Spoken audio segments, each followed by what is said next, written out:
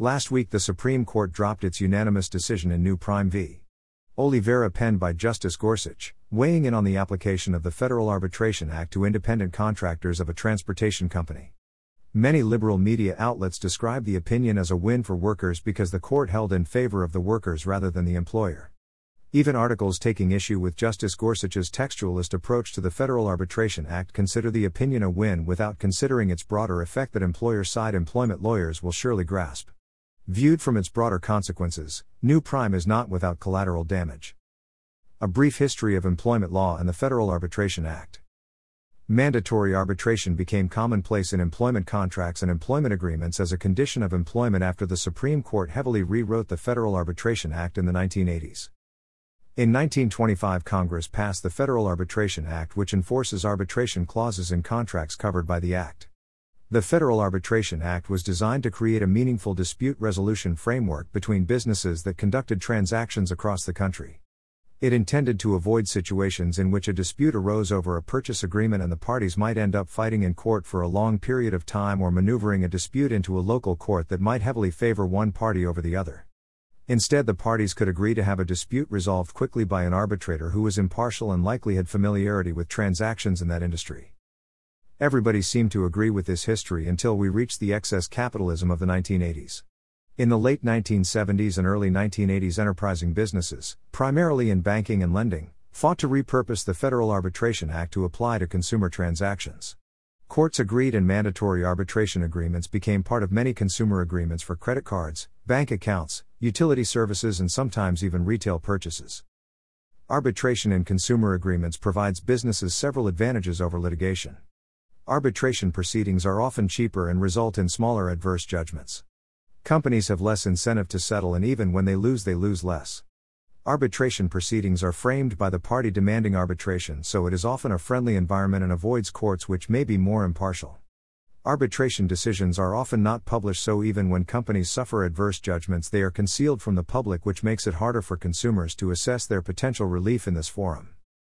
Companies liked arbitration so much that they expanded mandatory arbitration to employment agreements. Employers in the 1980s and 1990s began requiring employees to sign forced arbitration agreements for employee claims under a wide range of employment law and labor law claims. This was different from labor arbitration under a collective bargaining agreement in which the union and employer negotiated the terms of arbitration proceedings. Under these forced arbitration agreements, employers held absolute control over arbitration terms. Employees signed the agreements or lost their jobs. Circuit City v. Adams and the FAA in employment agreements. In 2001, the Supreme Court rendered judgment in Circuit City v. Adams, holding that the FAA applied to employment agreements. Adams applied for a job with Circuit City in which the employment application contained a unilateral agreement to arbitrate all employment claims. Adams later filed an employment discrimination lawsuit against Circuit City, which attempted to move the lawsuit into arbitration pursuant to this agreement. The Supreme Court majority took on a tortured reading of the Federal Arbitration Act to reach this conclusion. Within the FAA are two relevant passages. Section 1, nothing herein contained shall apply to contracts of employment of seamen, railroad employees, or any other class of workers engaged in foreign or interstate commerce. Section 2, a written provision in any maritime transaction or a contract evidencing a transaction involving commerce to settle by arbitration a controversy thereafter arising out of such contract or transaction, or the refusal to perform the whole or any part thereof, or an agreement in writing to submit to arbitration an existing controversy arising out of such a contract, transaction, or refusal, shall be valid, irrevocable, and enforceable, save upon such grounds as exist at law or in equity for the revocation of any contract. At issue in Circuit City is how expansively Section 1 limits the FAA's application to employment contracts and the extent any employment agreement not exempted by Section 1 falls within Section 2. The majority applies two different canons of statutory construction to give the word commerce two opposing definitions in the same statute. According to the majority, commerce in Section 1 must be narrowly defined because the section describes some of the workers. The applicable canon of statutory construction mandates when a general term follows specific terms, the general term is interpreted as including items like the specific. As a result, the employees exempted by Section 1 only include employees involved in transportation, like railway workers and seamen. All other employee contracts are not exempt. Conversely, Commerce in Section 2 must be expansively defined because it lacks any limiting language, and the FAA intended to expansively cover the extent of Congress's power under the Commerce Clause. The reasoning here is awful and well excoriated by the dissenting opinions. It is well worth exploring but beyond the scope of this post. As a result of Circuit City, we have expansive legal protection for forced arbitration in employment with very little limitation. New Prime v. Oliveira and forced arbitration of independent contractors. New Prime deals with relationship between the FAA and non-employee workers. Here Justice Gorsuch's majority opinion provides further confusion into interpreting the FAA in the employment context, although he finds an interpretation that favors the workers in this particular situation. New Prime is a transportation company that hires truck drivers as independent contractors.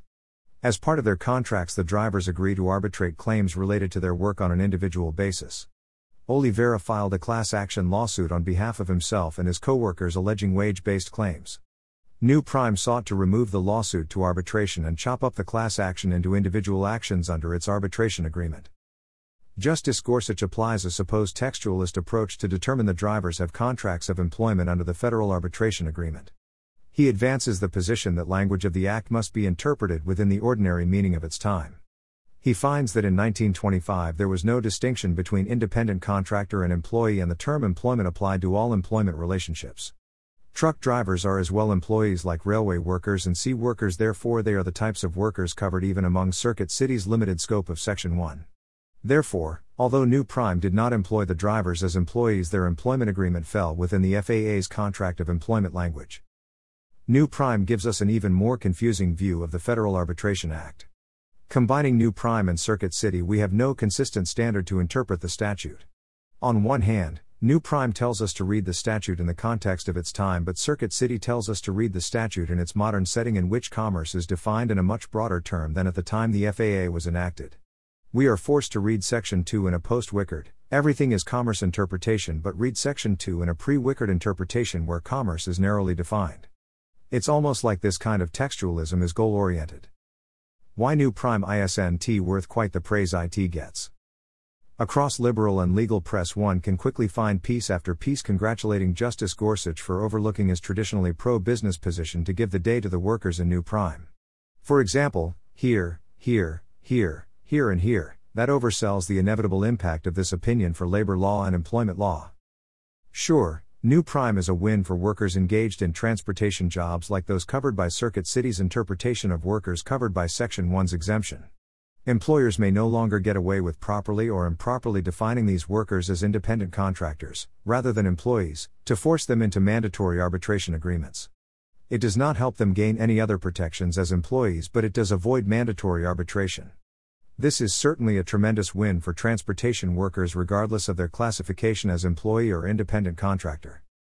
However, New Prime's interpretation of Section 1 is not without collateral damage.